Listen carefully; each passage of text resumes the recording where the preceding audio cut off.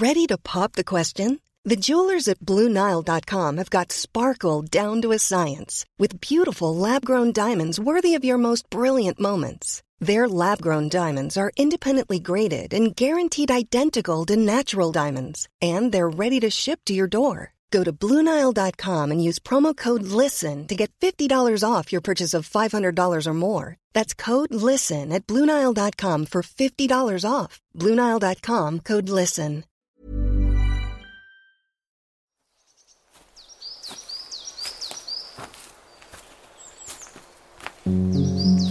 Hello and welcome to the Stompcast with me, Dr. Alex George. This is the podcast where I go for a stomp with a guest to take a little meander into their life. Today I'm out for a walk with Michael Aldag. Michael is a musician from the seaside town of West Kirby on the Wirral, who threw himself into making music while he was stuck in his university halls during the pandemic. After dropping out of uni to do music full-time, Michael has released his recent EP called Socialising, which he describes as a diary entry set to music.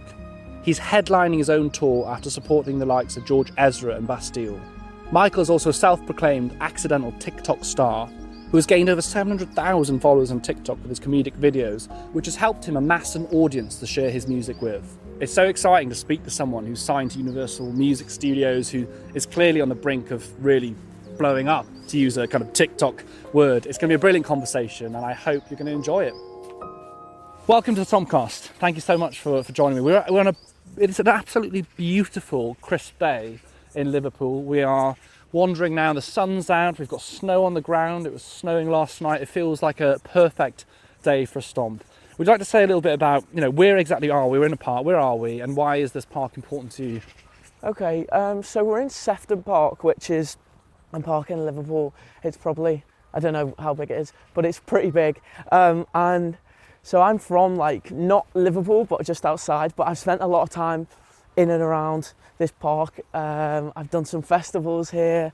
I've done some fun runs here. I did a fun run once when I was very young and ran into a lamppost and my nose started bleeding, but wow. I still finished the fun run. Wow. But it wasn't maybe that much fun, I guess. No, it wasn't. It was a little bit like what you were talking about before, just soldiering on, yes, despite some sort of Yes, we were just saying just before we started recording that stomping isn't without its risks, and Abby has stood in dog poo on one occasion or more than one. Just the one, Abs? I've been pooed on. She's been pooed on and stood in dog poo. I've tripped over a few times. Charlie, you're actually the only person that hasn't fallen fully. Actually, have you fallen? Congratulations. Okay, Abby hasn't fallen. She's been pooed on but not fallen, so that's a good thing. But stomping has its risks, so be careful, people. If you are walking on an icy day, take your time, think about your footing, be careful, but enjoy your stomp. I mean, look at it, it's beautiful here, isn't it? We've got a lake to our right as we're walking, we've got the swans. Yeah. Oh, can you hear the ducks? Those geese. I mean, it's so nice to get out and about. I mean, do you listen to your music as you're wandering around? I do, yes. So that is one of the things I always have on me is headphones, but only one. I'm not a fan of over-ear headphones because they can be slightly dangerous, but in ear I'll just have one in, and that's when I'll do a lot of listening to any music, my own, other people's, stuff like that, because it gives you a better perspective on it. But I think running for me as well, especially, is something I love. Yeah, getting out and about outside. Do you bring any instruments with you when you're out and about on your stomp, or is it do you keep a bit of a hassle to carry a guitar on your back? Maybe, maybe not an instrument, but during lockdown was a time I really started running a lot to stay sane, right? And that was when I started thinking of all song ideas, and then once I'd done my daily exercise, I'd come back and spend the rest of the day trying to execute that in a song, and that sort of routine was what kind of kept me sane throughout that period and more productive than not. I mean, your story is very interesting. I mean, you're very early along in your career, but I think it's fascinating because you kind of saw a period of space of time, I guess, for productivity in a way. You used the social media space together with your music, that's your kind of focus and passion. I believe you were at university doing a pure music degree? Yeah, I was. That was after the lockdown, but yeah. So I guess in this time you've used this to focus on your career and then move into the kind of social media space. And I'm quite interested in this because the world is changing so much. I think social media has become obviously an embedded part of so many different industries, but the music industry in particular has boomed, hasn't it? And you've noticed since, I think, probably particularly the evolution of, or I guess the birth of TikTok, we've seen like trends, so music charts being influenced by what happens on TikTok trends. You know, big artists like Lewis Capaldi probably driving, you know, a lot of, I guess, the marketing even on TikTok. Was that something, now that you've got nearly 800,000 followers on there, was that something you deliberately were like, right, there's an avenue here, I love my music, I love, this is what I want to do, this is a way I can get there? Was it a deliberate thing? Well, I downloaded the app in sixth form with the intention of promoting my music, but it wasn't as straightforward as that. I tried to promote it, it wouldn't really do much. And then I started posting like comedy sketch videos that kind of started garnering a little bit of attention. And I thought, okay, well, this is like, you know, any publicity is good publicity. Yeah. And then I started doing live streams on the platform like every night. When I was in uni, to transfer the people who I'd got from the comedy videos over across to my songs that I had out on Spotify. Yeah. So that was the way I did it. And I guess I'm still doing that, right? And yeah, it's really interesting that you bring that up, because that like whole dilemma and TikTok to promote music is something that I think about like every other second, really. I'm always like looking at ways to get my music out through there, because it's, what's brilliant about it is it's in your hands. So when I was just in uni or in lockdown, that's when I built a lot of my audience and got a lot of stuff, which it's like you wouldn't think that because you can't leave your room. No. But I reached more people than I'd ever even met in my life just on one video. Do you know what I mean? Through it's hard to kind of get your head around, really, the kind of eyes on, or ears on the product in a way, or the whatever you've created. Yes. Social media versus other platforms, and if, it's almost like if you look back, like, geez, I mean, we're in a history steeped in musical legends and history and whatever. You've got the Beatles and so on. I mean, in those days, you had to kind of do gigs. Hope that a few people saw you, hope that maybe an agent saw you, and then go from there to kind of build up, have bigger crowds, and fingers crossed, you know, a radio station would play your track. Watching the Queen movie a little while back, you know, they're sending in they're trying to get people to play the music so that people could get years on it. Now you have, through your phone, the opportunity to reach potentially even more people than you would in a traditional radio. I'm not, you know, Radio 1, all this, they're huge and they're hugely powerful, obviously. Definitely. But if you get a viral video with 100 million views, or not even that many, like 10 million views, depending who's watching, that can literally kickstart something from zero to something, can't it? Completely. That's so right, and I think that has changed the industry in a lot of ways, because for me now, I can kind of go directly. I can make a song and then the same day, and I've done this before with songs that I've put out. Got a song called Stress. The video that I took to record the melody that I put down so I didn't forget it, I posted that 10 minutes after taking it, and it reached 300,000 people. Wow. I mean, that's crazy numbers, isn't it? People have done lots more than that, but for me, that's huge. So, because I mean, what genre would you describe your music as? Genre, I'd say like electro pop, but that's the production of it, right? So what's interesting, I think, is that the other aspect is that, so I guess again, in traditional music, people who like rock music will probably go to rock concerts and they'll hear that kind of music. I think what's incredible about social media, and particularly I think TikTok in the way that it works, is that people that may never have considered your style of music, or maybe they were into classical music, they've not thought about heavy metal or whatever, you're getting people in who maybe have never considered that, and you're kind of galvanising a group of people that actually come from a completely different background. I think that's what's following, and that's what's become so powerful. And so you're signed to Universal label group, right? It's a subsidiary label within Universal, and Universal has everyone. My favourite, Taylor Swift, you know, to Lewis Capaldi and so on. They've got pretty much everyone, I think. How did that come about? Like, did they message you on TikTok? Was it? How did that conversation come about? And that must have been a big moment, right? I mean, that's just like, it's like you make movies about that kind of moment. That's like a very exciting time when A&R start reaching out, and that came through TikTok. I had a song called Arrogance, which I released in 2021, January 2021.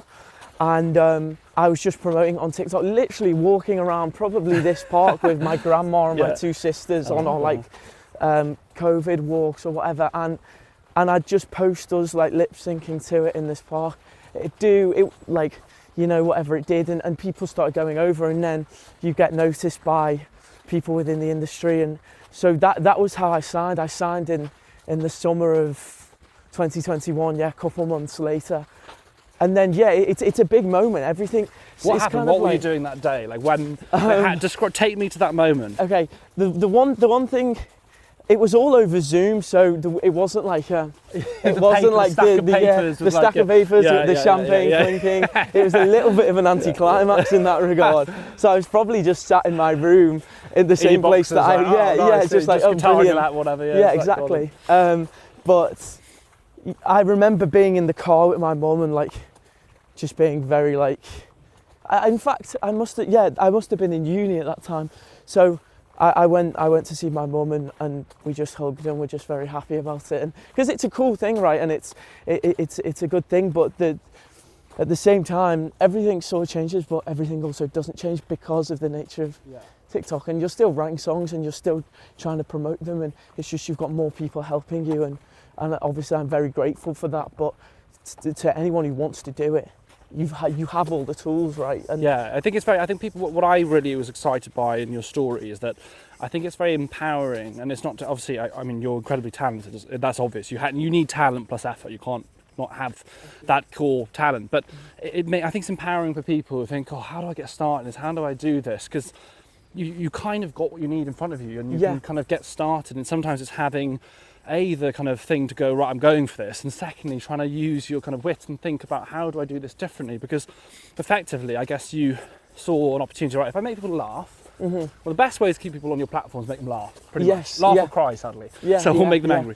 but make them happy and make them smile and laugh about comedy, and using that to then transition through to music is genius, really. It's a genius idea. Did you kind of early on see like the initial like what was your first comedy sketch? Like what did you see people like clicking through? Like, well, hang on, this is really this is doing something here. Yeah, I remember like sitting just watching the views go up, and it'd be like 1,000, and then another 1,000, and another 1,000, and that's a really good feeling. But there's also a lot in that's quite damaging, and you can get addicted to that, and then your self-worth can become attached to that. But it's really cool. My first comedy video, it might have been the first one I remember doing. It didn't do that much, but it did a bit.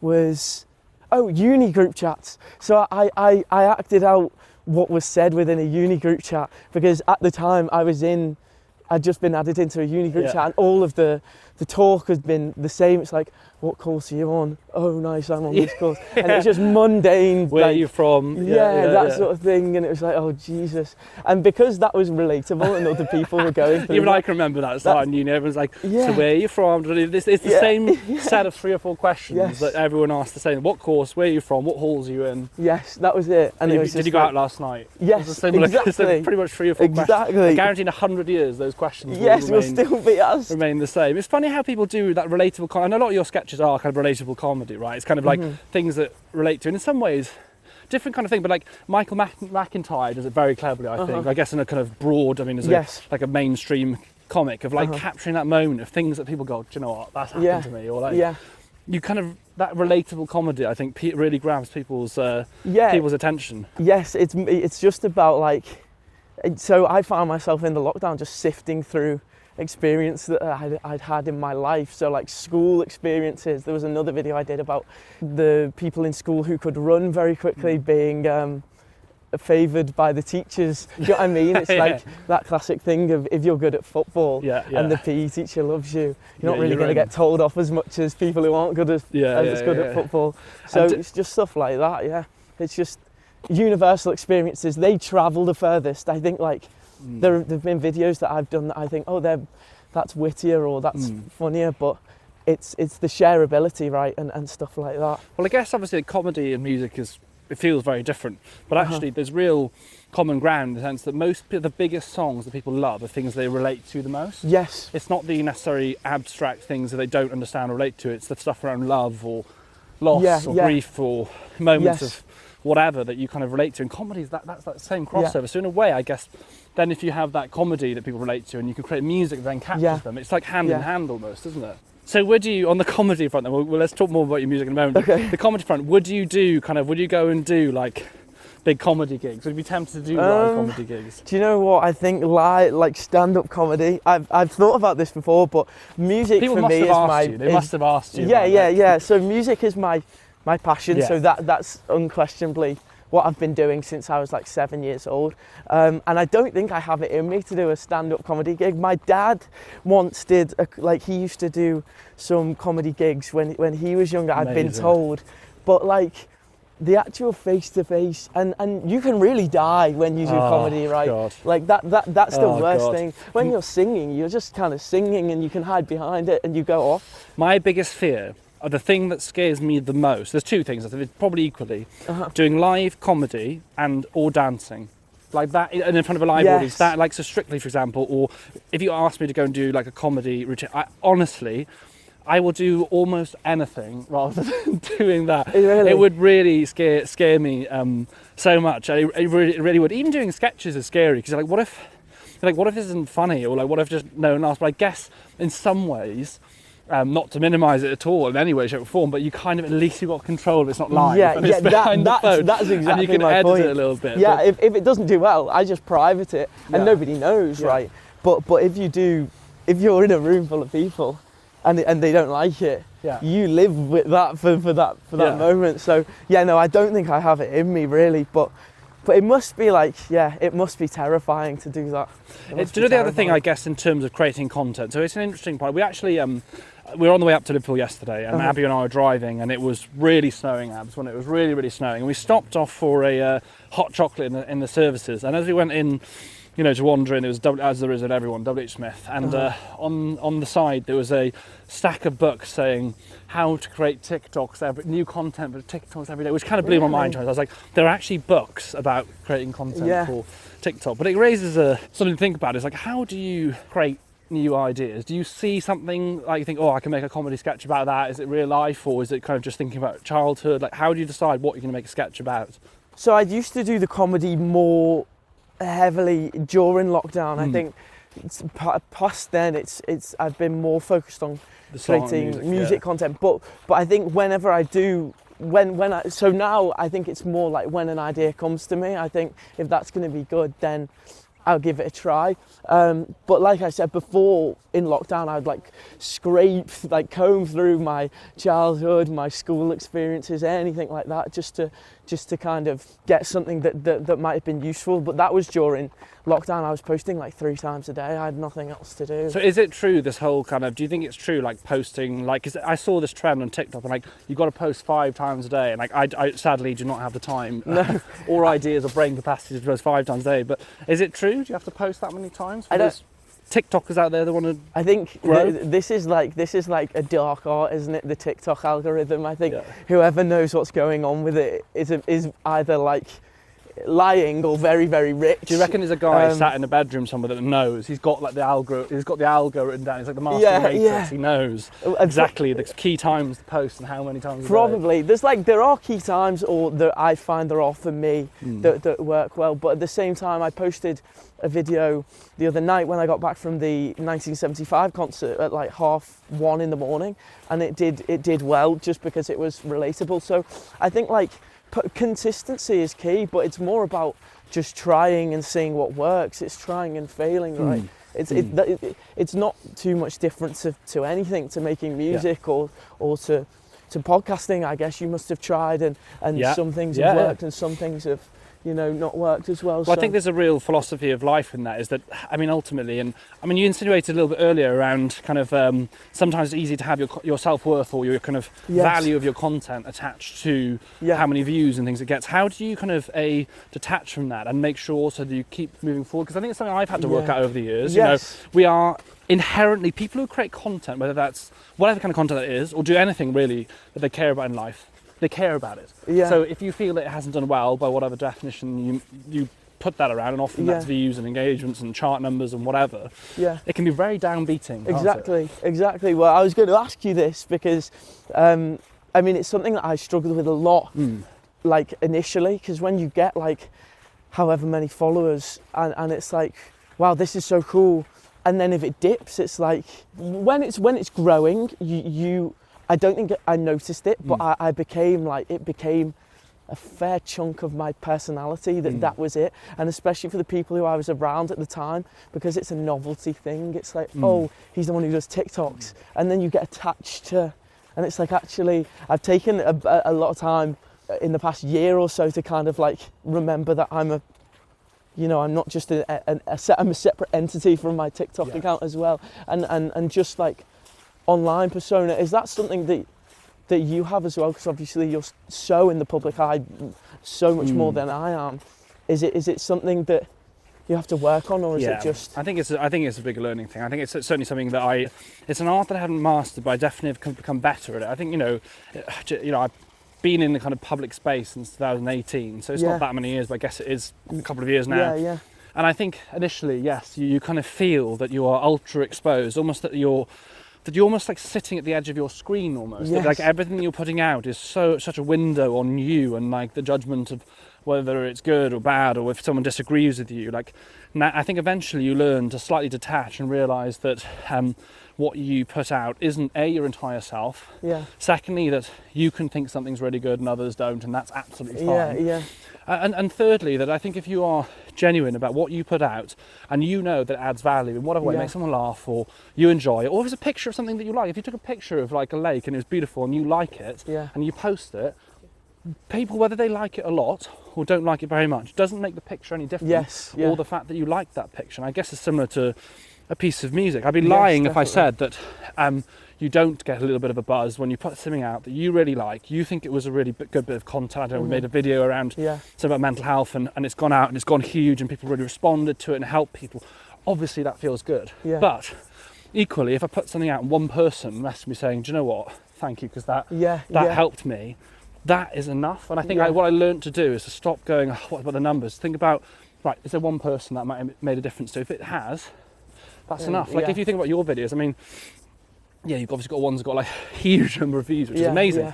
But if you made one person laugh who's having a shit day, that was worth making that video. Wasn't it? You made someone smile, definitely. Wherever they are, they had an awful day and you made them laugh. I think that makes it worthwhile. So I think being able to kind of almost reframe where you put your value is really important. You know, it is a big part of it. Otherwise you end up kind of like chipping away at yourself. And always chasing. It's just, I think it's just time and practice. I guess the thing I'm interested in is that, like, as we delve and talk a bit more, I think, about your music, are you, as you go further into the focus and your passion is the music, does the other stuff, do you let the other side of social media go? Do you kind of focus on the music? Because a lot of artists, for example, I guess my question somewhere amongst that is that a lot of artists, I guess traditional artists, go away. Like Taylor Swift, for example, write a load of music, come out and do a promo tour. You're not constantly exposed. You've got a space to write and create. Is it a difficult balance for, like, I'm putting stuff out on social media, but I also need time to step away and like focus on what I love, which is my music? Yeah, definitely. I mean, this is weird. These questions are so, like, well, they're so good. Like, this is the stuff. Thank you. I'll take you everywhere. Fantastic. Definitely. I feel like you can become burnt out of social media, but there's a lot of plates to spin now, and I think that's not just for me, it's for musicians in general. You can take a load of people who I mean, like you said, Lewis Capaldi's a great example, who his personality is, you know, as recognisable as his music is. I think that is absolutely right. That's what I was saying the other day to someone. I was like, Lewis Capaldi is an entity of his own, not just his music. Obviously he is, he's a person, but you know. And his music is fantastic as well, but that's as important as a kind of marketing tool, I guess, to get the music out there and stuff like that. And I feel to split the two is hard, and it's something that I'm constantly learning. So it's like, who am I making the art for? Because if I want to make songs that please me initially, because if I'm not happy with them, even if they do well on social media or whatever else, then I'm going to hate it. I'm going to hate it because if I have to play it at shows and I don't like it, it's going to kill me. I was having a conversation this morning with my team, and somebody said, like, kind of insinuated that we can change the music and it'll suit this sort of playlist, and but it won't be what I want, and that is, I would rather stop. Do you know what I mean? I would rather stop, because I think people can smell it as well. My absolutely. my songs that are the most listened to at the moment are not conventionally going to do well at traditional routes. Do you know what I mean? They're about very dark things and kind of deep things, but they're honest, and I think that's what I'm trying to focus on going forward, is making sure that anything I put out, I owe it to I owe it to myself foremost, but whoever else is listening, to make sure that it's not fabricated and it's... I think that approach is very wise, because, I mean, not from a music perspective, I know a lot of people who go online and anyone knows that, actually. If you go out to a party, right, say you've gone to university and you've gone to uni and you're kind of seen as you've got this clean slate, like no one knows who you are, what you're personally, extrovert, introverted, what you like as a person. You almost can like present and be whoever you want to be, which is kind of nice in some ways. But if you go and present at that party that you're someone you're not, say for example massively extroverted when you're introverted like me, you can probably do it for that one party, maybe 2 parties, but how long can you keep being a person who you're not? It's exhausting and it's draining, and I think that you're right, people can really see through that. I think probably the thing that we keep going back to Lewis, but I think what was clever about Lewis and I think about your platform is providing that kind of that vulnerability of just being who you are and accepting that some people, oh my God, this is a bog. That's really muddy. Right, we've got trench foot. This is chaos. I've got wet feet. Anyway, alas, we're strong stompers on this channel. We go through, this is what I say, right? Okay, so a lot of people sit in very warm, cosy podcast studios. We are true stompers. We travel far and wide through bush and through bog to bring you the best listens. The best listens. The best Stompcast listens. Guys, with my trench foot, I think that's probably a good point to say we'll end part 1 of this episode. Thank you so much for joining me. We're going to have part 2 and 3 coming up. Oh my God, we're going to end up on my backside in a minute. We'll see you all very soon. I hope wherever you're stomping is a little bit more firm-footed than it is here.